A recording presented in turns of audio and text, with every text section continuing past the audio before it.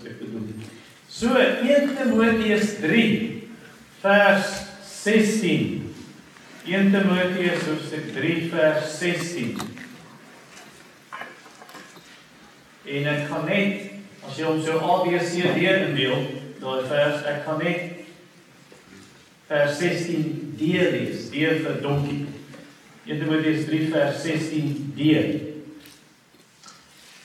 En dit sê, hy is gesien deur die engele. Die tema wat ek gekies het daarvoor is Jesus in die middel. En ek kan dit nou mooi vir jou verduidelik. Die groot woord is eintlik, as ons sê Jesus in die middel, die groot woord is Christosentries. Christus gesentreerd, Jesus in die senter, Jesus is die fokuspunt. Jesus is die belangrikste. Jesus is alles. En ongelukkig is al predikers wat nie glo ons moet Christosentries preek nie. Goeie predikers, ouens wat die waarheid preek, maar hulle sê ons prediking moenie Jesus moet sentraal wees. Hulle sê, een predikant in Johannesburg sê ons preek ons 'n drie-enige God, so die Vader, die Seun en die Heilige Gees. Nou op sigself verskil ek nie daarvan nie, dat ons die Vader verkondig, die Seun en die Heilige Gees, maar hoe ken ons die Vader? Niemand kom na die Vader behalwe deur my. Wie my gesien het, het die Vader gesien. En wat het Jesus gesê wanneer die Heilige Gees kom? Hy sal my verheerlik. Hoe anders ken ons God as deur sy Seun, wat die Vader aan ons openbaar, Johannes 1 vers 8. Baie maat en altyd gesê, as ons prediking nie Christosentries is nie, Jesus in die middel, Jesus as die fokuspunt, kan jy net sowel in 'n Joodse sinagoge gaan preek, of in 'n moskee. Want hulle sal praat van God. Wat bedoel jy wanneer jy van God praat? Ek sê saam met Charles Spurgeon, hy het gesê, wanneer ons preek, en Rolf van Koosen, Gideon wat nie hier is nou nie, Pieter wat nie hier is nie, maar wanneer ons preek, wat se teks jy wil daarby kom? Take a beeline to Jesus. Net soos ons sê, alle paaie lei na Rome, sê ons elke teks in die Bybel lei na Jesus. En daarmee bedoel ek nie met die teks vergeestelik nie. Daai prediker was verkeerd toe hy gesê, Rahab se rooi tou, wat sy uit haar huis gehang het, in Jericho se mure, dis 'n prentjie van die kruis. Waar kry jy dit? Dis vergeesteliking van die Bybel. So ek bedoel nie dit nie. Wat ek bedoel is ons moet die verse ordentlik en deeglik en verantwoordelik bestudeer en dan verkondig ons Christus. Dis ons boodskap. Dis wat ons vir mense vertel. Jesus in die senter van die Bybel, in die senter van die geskiedenis, in die middel, in die senter van die heelal, die senter van die hemel en die senter van ons lewens.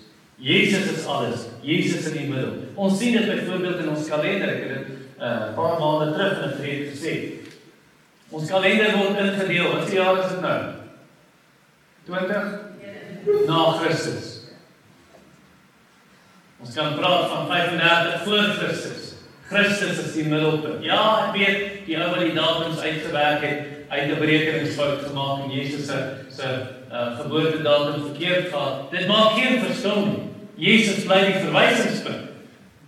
En dieselfde met deesdae die wêreld, die ongelowiges wil nie meer praat van voor Christus en na Christus, BC en AD, before Christ and AD, Anno Domini, the year of our Lord. Hulle wil nou praat van BCE en CE, before the common era and common era. Weet jy, dit maak geen verskil of hulle dit probeer nie, Jesus bly die verwysingspunt. Hulle kan maar praat van 1947 CE, common era. Dit is presies dieselfde as 1947 NC, na Christus. Jesus bly die verwysingspunt. Jesus, toe hy aan die kruis hang, wat se kruis het hy gehang? Waar? In die middel. Sy vyand het bedoel om te sê, hy is die hoofmisdadiger. Maar God het dit toegelaat om te wys, hy is in die middel. Jesus in die middel, Jesus in die senter. Hy is die belangrikste, hy is die fokuspunt. Jesus is die middelpunt van die hemel. In Openbaring 5, as jy daai hoofstuk gaan lees, dan sien jy, saam met die Vader en die Heilige Gees, sien jy Jesus by die troon. En dan is daar 'n sirkeltjie om die troon. En dis die 4 lewende wesens. En dan is daar nog 'n sirkeltjie groter om hulle. Dis die 24 ouderlinge. Dan is daar nog 'n sirkel om hulle. Dis ontelbare engele. Dan is daar nog 'n sirkel om hulle, die hele skepping. Wie is in die middel? Selfs op aarde, toe Jesus aarde toe kom, toe die Vader en die Heilige Gees op Jesus gefokus. Want toe Jesus gedoop is, toe kom die Heilige Gees soos 'n duif op Jesus nie. En dan kom 'n stem uit die hemel en sê, dit is my geliefde seun, oor wie ek my verheug. Wat is die rede hiervoor? Hoekom is Jesus in die middel? Want sonder Jesus kan jy God nie ken. Jesus maak God aan ons bekend. Hy openbaar God aan ons. Kolossense 1:15. Jesus is die beeld van die onsigbare God. So as jy nie Jesus het nie, dan kan jy nie die Vader hê, sê die Johannes 2 vir ons. En natuurlik kan jy nie die Gees hê, want die Gees sal nie na 'n valse Jesus kom. Hy sal die ware Christus verheerlik. Jesus is die middelpunt van die skepping. Ons kan praat van heliosentries. Helios, son en dan sentries senter. So die son is hier in ons sonnestelsel en al die planete omwentel die son. Gaan om en om die son. Jesus is soos daai son. Hy is die son van geregtigheid, sê Mariaatjie. En alles draai om Jesus. Die hele skepping om Jesus. En nou kom ons by hierdie teks. Selfs die hoogste skepsels. Die engele. Die hemelwesens. Selfs hulle. Alles gaan oor Jesus. En dis waar ons versie daar staan, die Engels, seen by angels. Nie daai nie. Seen by angels. Nie rest. Gesien deur die engele. Ek weet die ou vertaling sê, hy het verskyn aan die engele. Ek dink nie dis die korrekte vertaling nie, want ek het in die Grieks gaan kyk, gebruik 'n aktiewe verb. Of ten minste 'n passiewe verb. Die aktief sou wees iets wat Jesus vir die engele doen. Hy verskyn aan hulle. Maar dis nie wat dit sê nie. Die Griek sê dit iets wat die engele aan Jesus doen. Hulle kyk, hulle sien Jesus. Hulle fokus op Jesus.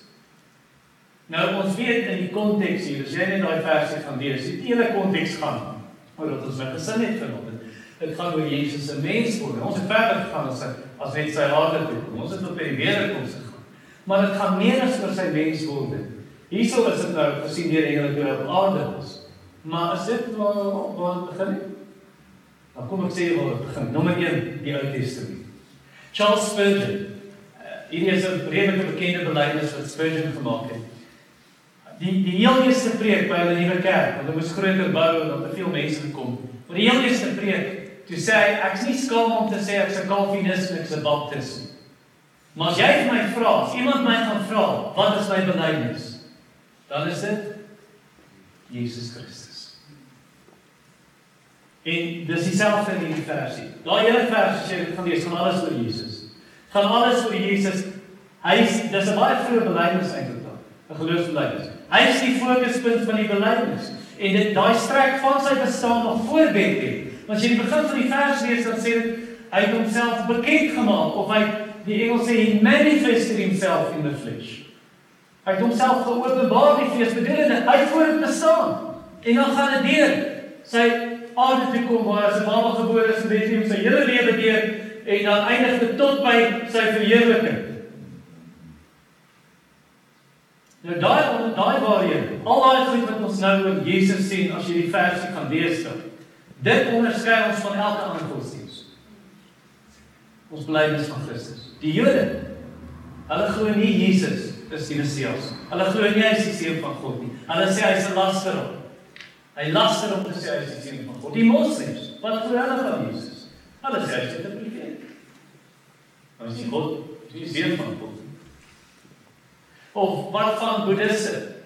Boeddhiste sê hy is 'n wyse leermeester. Die Joodse getuies sê hy is die seun van God, maar hy is geskep.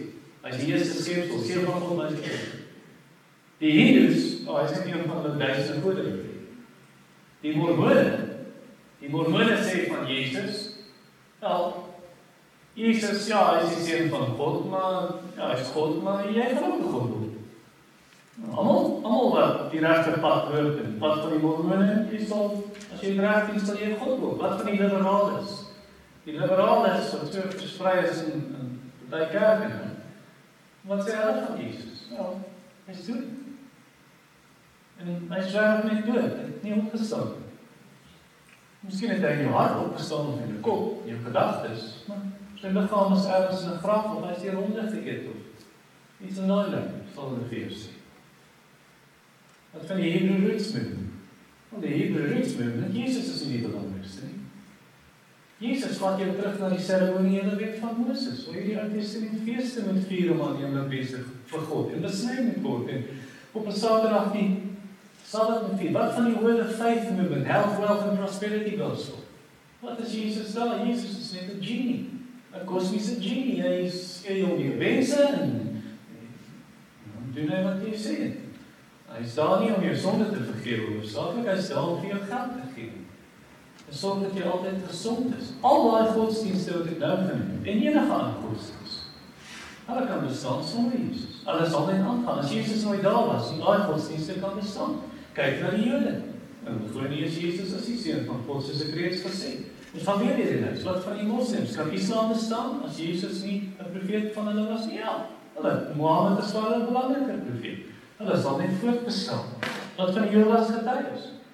Kyk nou, as jy gered word deur goeie werke, hoekom het jy Jesus nodig? Jesus is net 'n krib.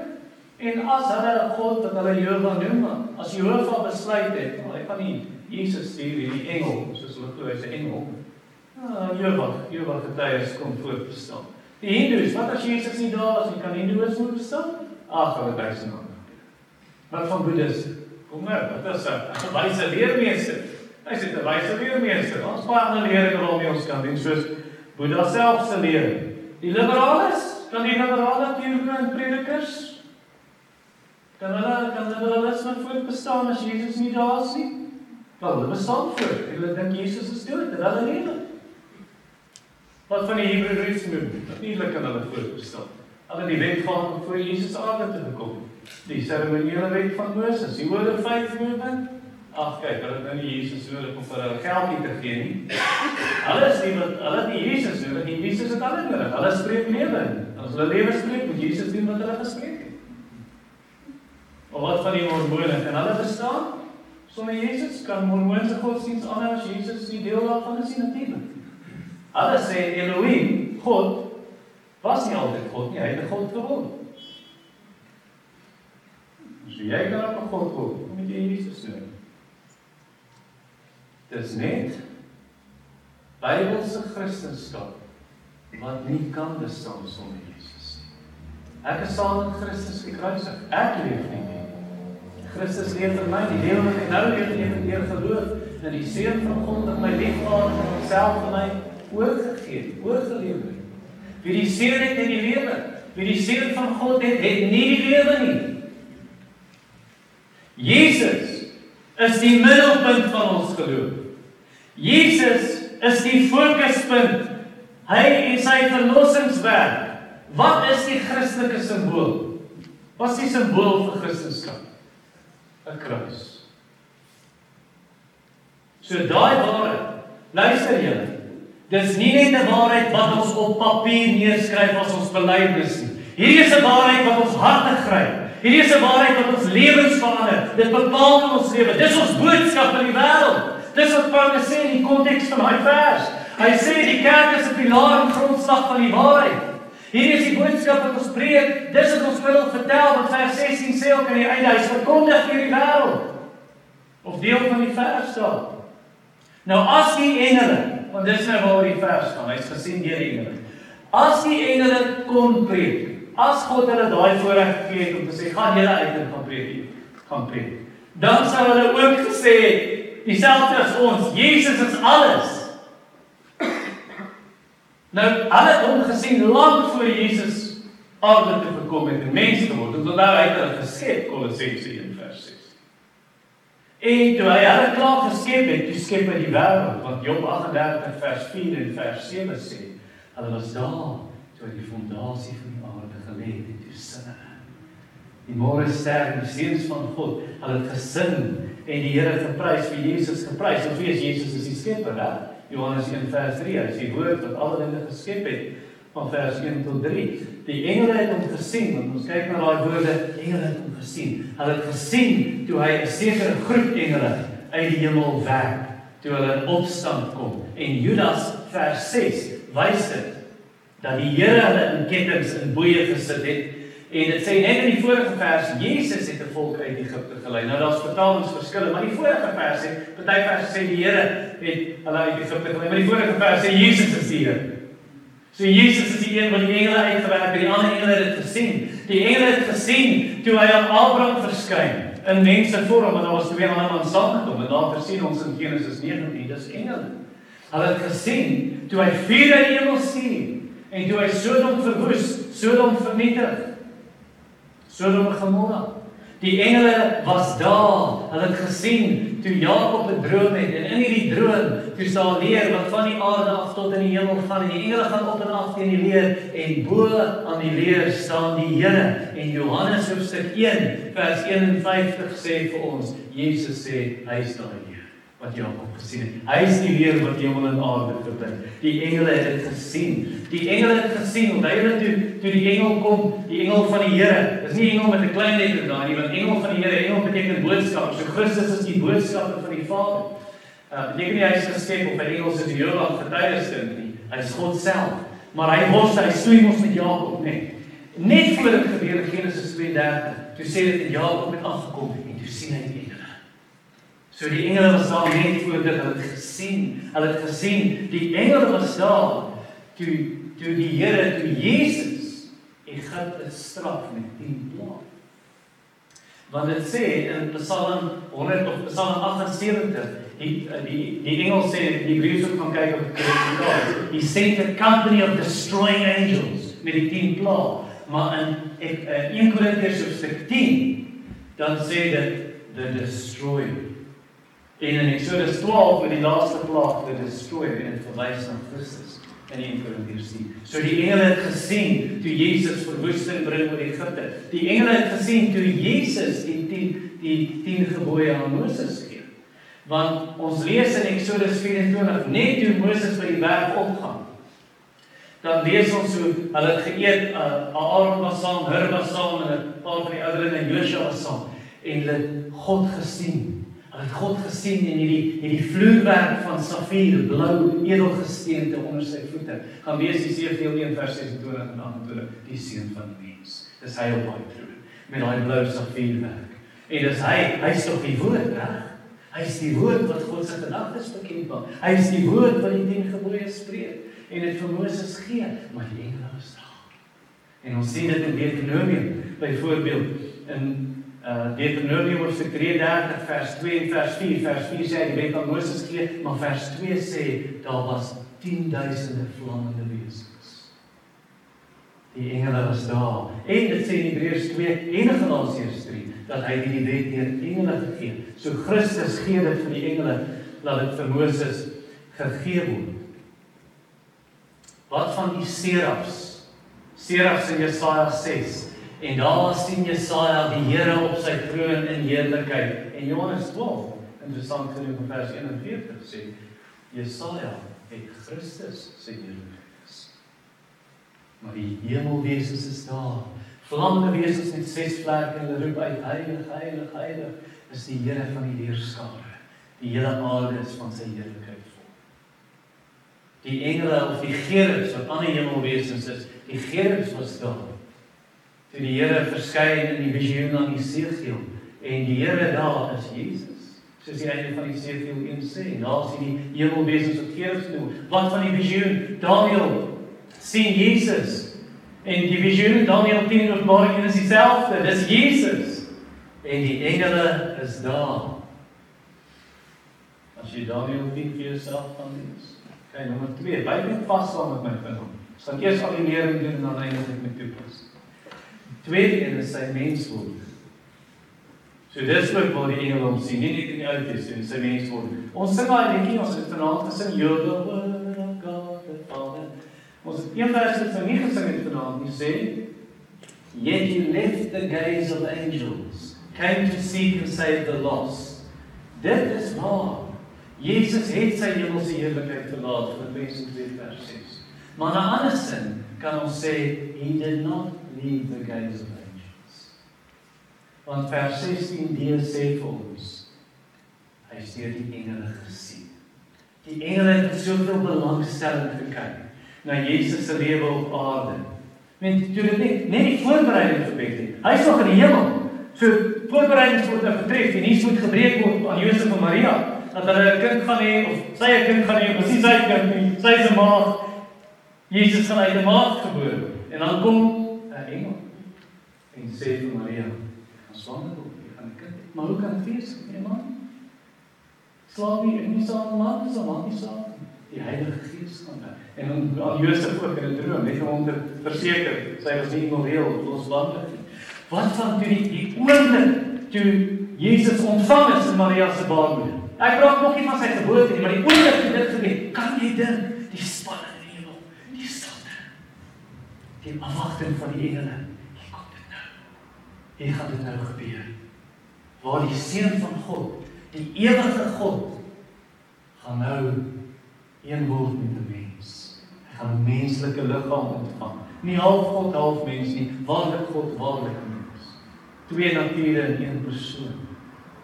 En die hoogste ontzag, die hoogste eerbied, die hoogste vrees, die diepste ontzag, die grootste en hoogste en mees lofwaardige aanbidding van die engele, wat Hebreërs 1 vers 6 sê, toe God sy eerstgeborene in die wêreld inbring, het hy gesê, laat al sy engele hom aanbid.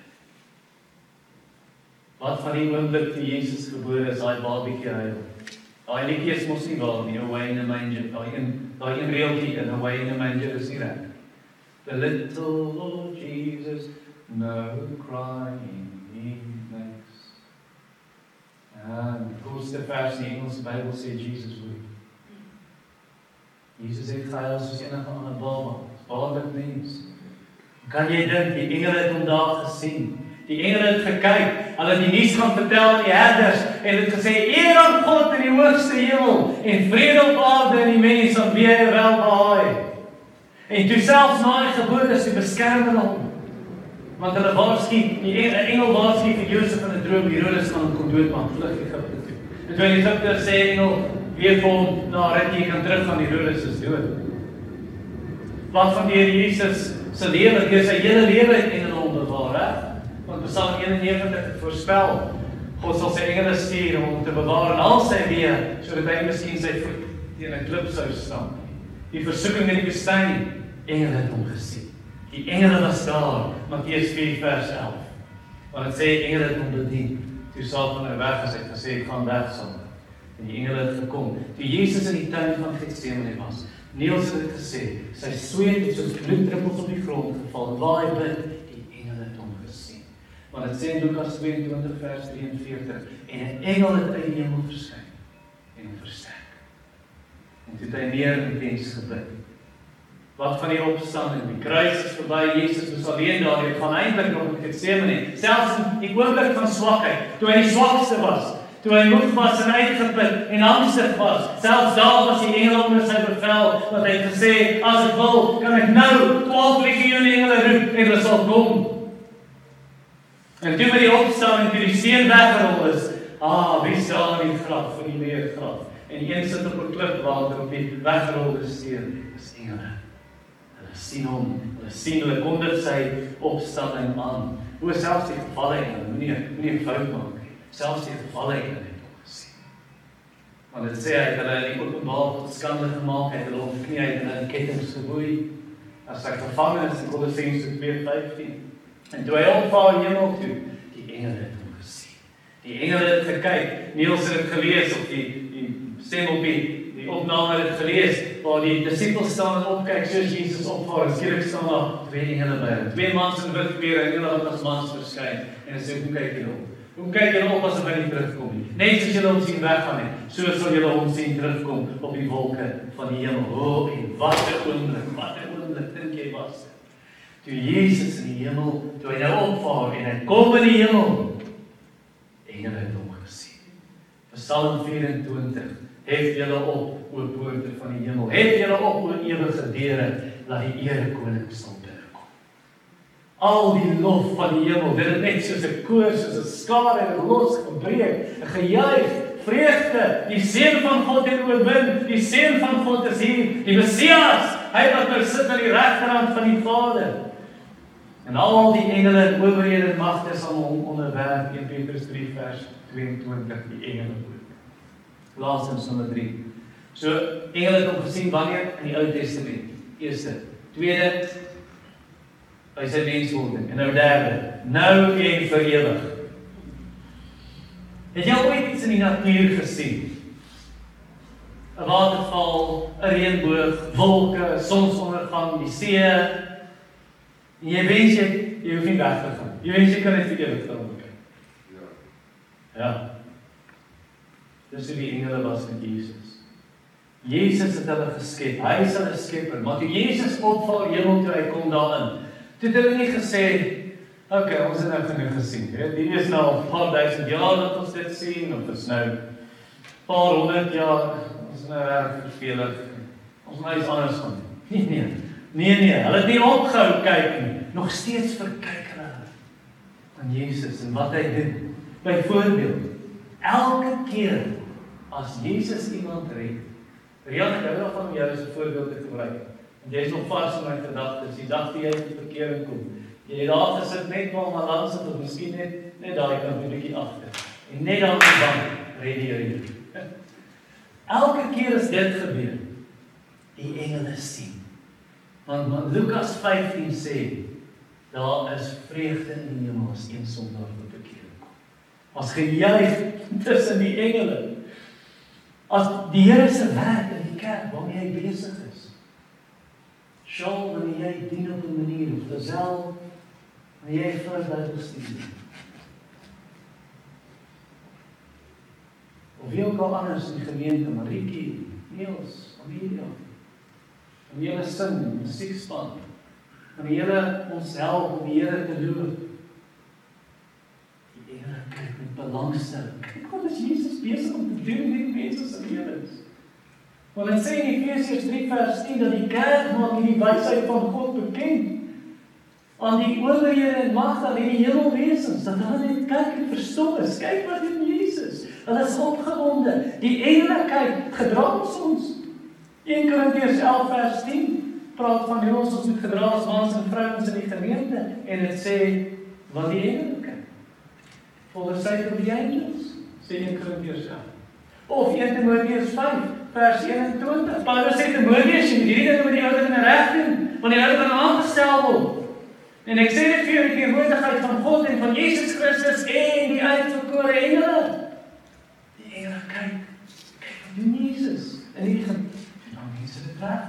Here Jesus, hulle moet doen wat hy wil hê. Wat van evangelisasie show?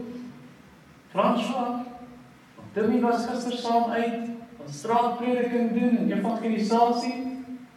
Die engele kyk met belangstelling. Hulle kyk van Jesus, hulle verkondig Jesus. Die engele is so bly, want 1 Petrus hoofstuk 1 vers 12 sê, toe die evangelie gepreek is deur die apostels en die name, die engele wil net verstaan wat Sean verstaan. Hulle wens net, hulle kan begryp, ja, die engele is intelligenter as ons, maar as hulle net iets kan verstaan van die evangelie. Hulle kyk met verwondering daarna.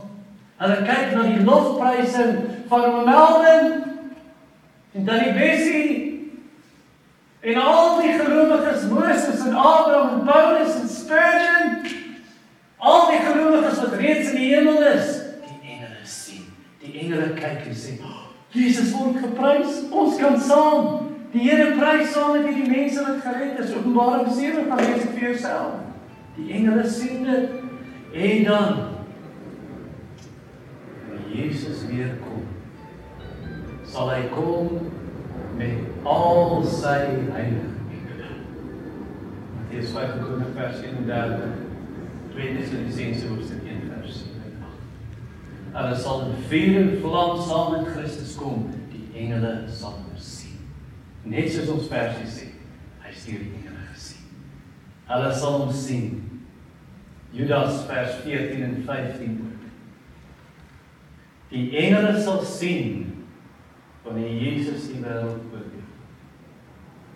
Wanneer hy die gelowiges erken as sy kinders en die ongelowiges ontken.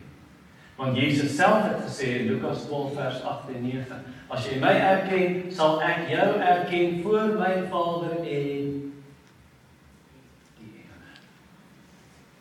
En as jy my ontken, sal ek jou ontken voor my Vader en die engele. En dan sal die engele hoor en sien. En sal Jesus se gesig sien wanneer hy vir hulle sê, vat die goddelose weg, soek hulle uit. En werp hulle in hel. Matteus 13, gaan lees dit. Hy sê vir die engele, soek hulle uit en werp hulle in hel. Die goddelose. Die wat Jesus verwin, die wat vir hulle self geleef het. Die vir wie me, myself and I die belangrikste was. En as jy my wil kry, sal jy met my te doen kry. As jy vir jouself lewe, alles gaan oor jou. Nie oor Jesus. Dan kom ek vra vir jou, wat sal die effek wees in jou lewe en my lewe as Jesus in die middel is? Kyk wat sê vers 16, as jy jou Bybel nog bekyk. En die geheimenis van die ware Godvreesendheid is sonder twyfel groot. As jy glo met jou hele hart wat daai verse oor Jesus sê, sal dit jou lewe beïnvloed. Jy sal Godvreesend lewe. Jy sal die Here respekteer in jou lewe en eerbiedig. Kan ek jou 'n vraag vra? Lewe jy Godvreesend? Lewe jy gehoorsaam? Lewe jy heilig voor die Here? En as die antwoord nee is, dan is dit heel waarskynlik een van twee dinge.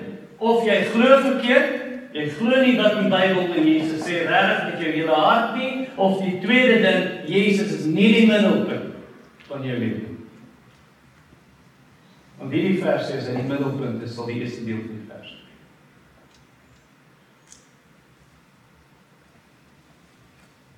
So volgens die Bybel, Jesus moet die middelpunt wees van ons hele bestaan.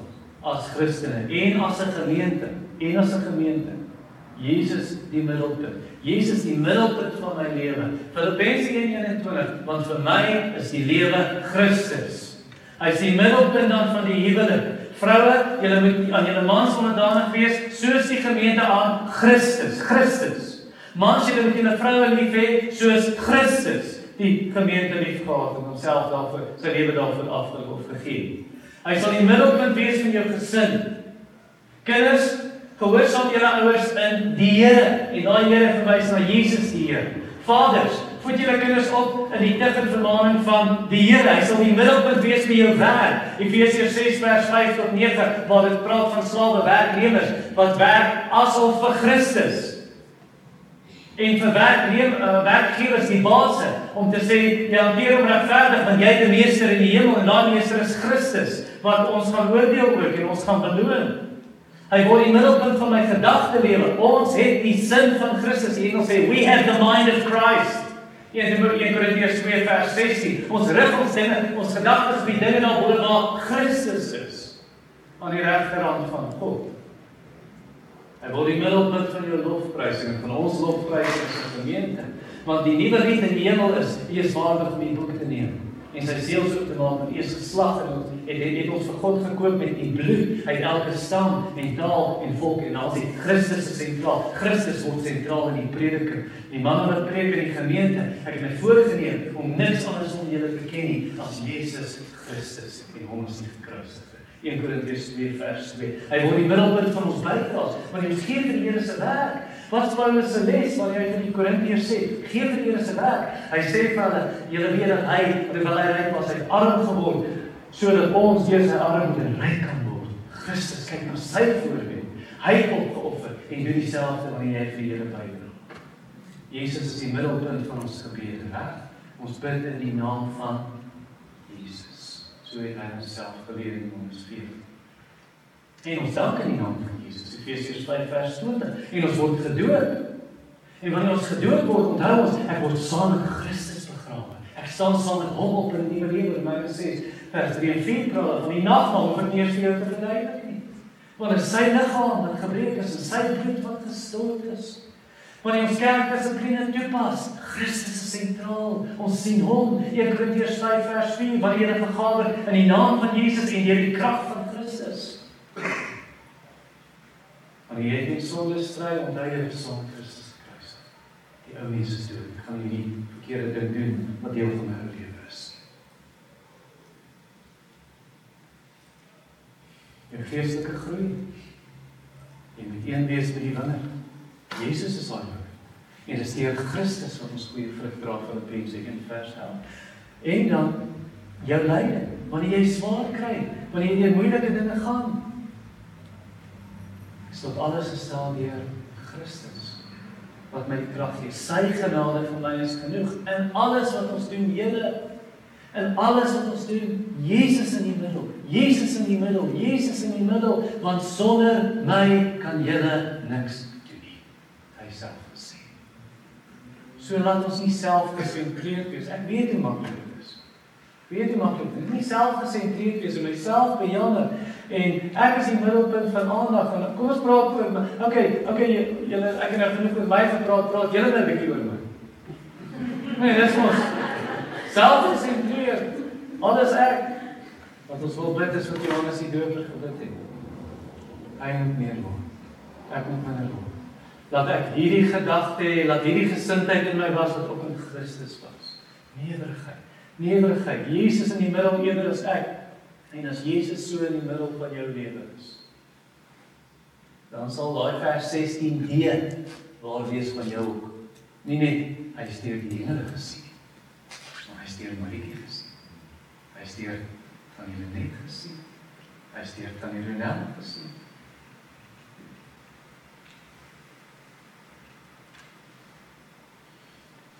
Gaan jy hom sien? Gaan jy? Jy weet, ons het groter voorreg as die engele. En ons gaan hom meer geniet. Daai mense sê, hy is deur die engele gesien, maar as hy sê, hy is deur hy Lenet gesien. Ek kan jy nou sê, hy Lenet, gaan die Here Jesus meer geniet as die engele, weet jy hoekom? Want die engele is Jesus se diensknegte. Jesus sê vir hy Lenet, jy is my vriend. Jesus sê vir hy Lenet, jy is my broer. Jy is my liggaam.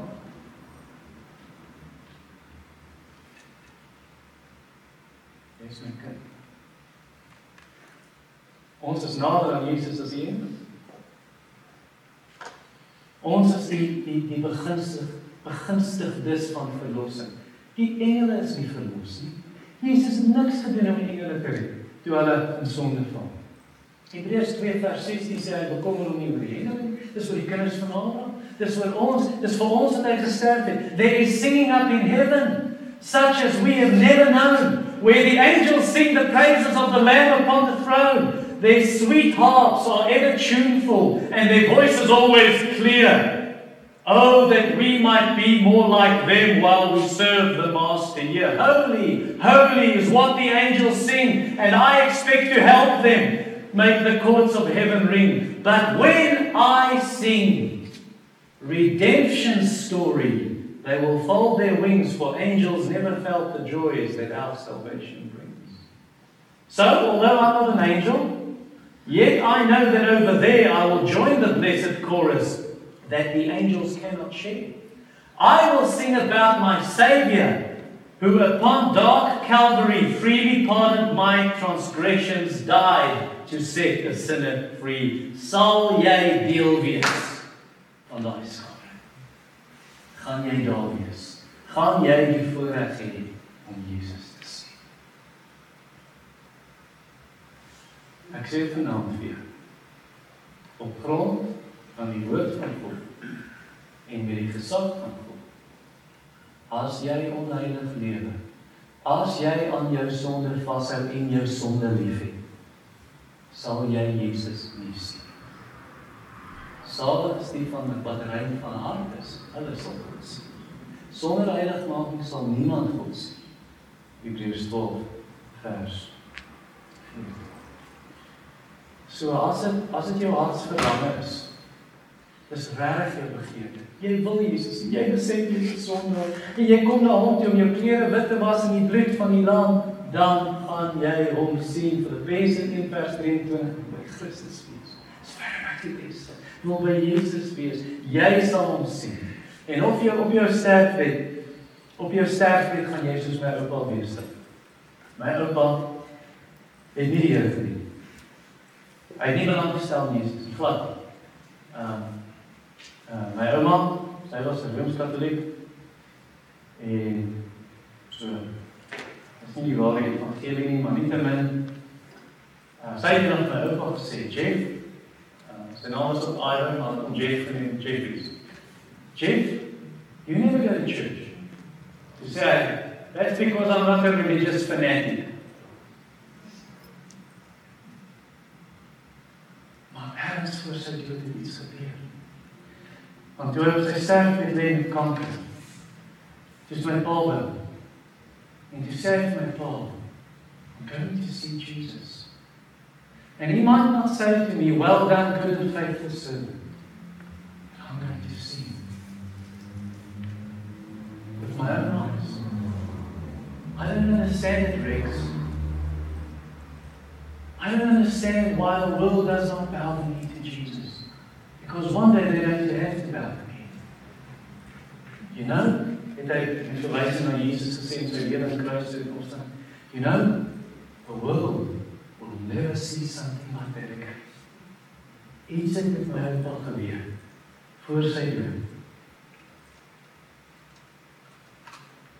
Watter dag gaan dit nie wees? Wanneer jy Jesus sien, soos ek nou vir die mens.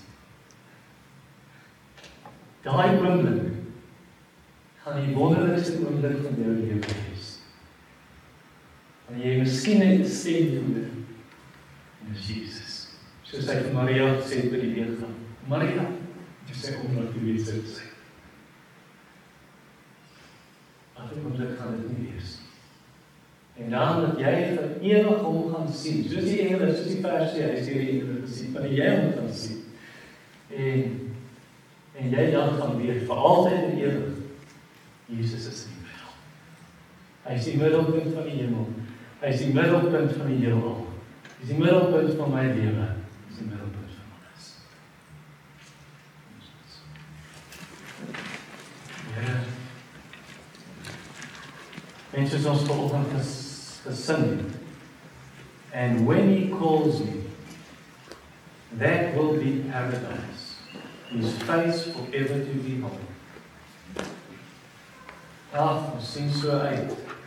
Amper 'n bietjie jaloers op oom Melvin. En op Tannie Bessie en die ander gelowiges wat vooruit is. Oom Mani. Ons verlang so, Here, dat U gou sal kom.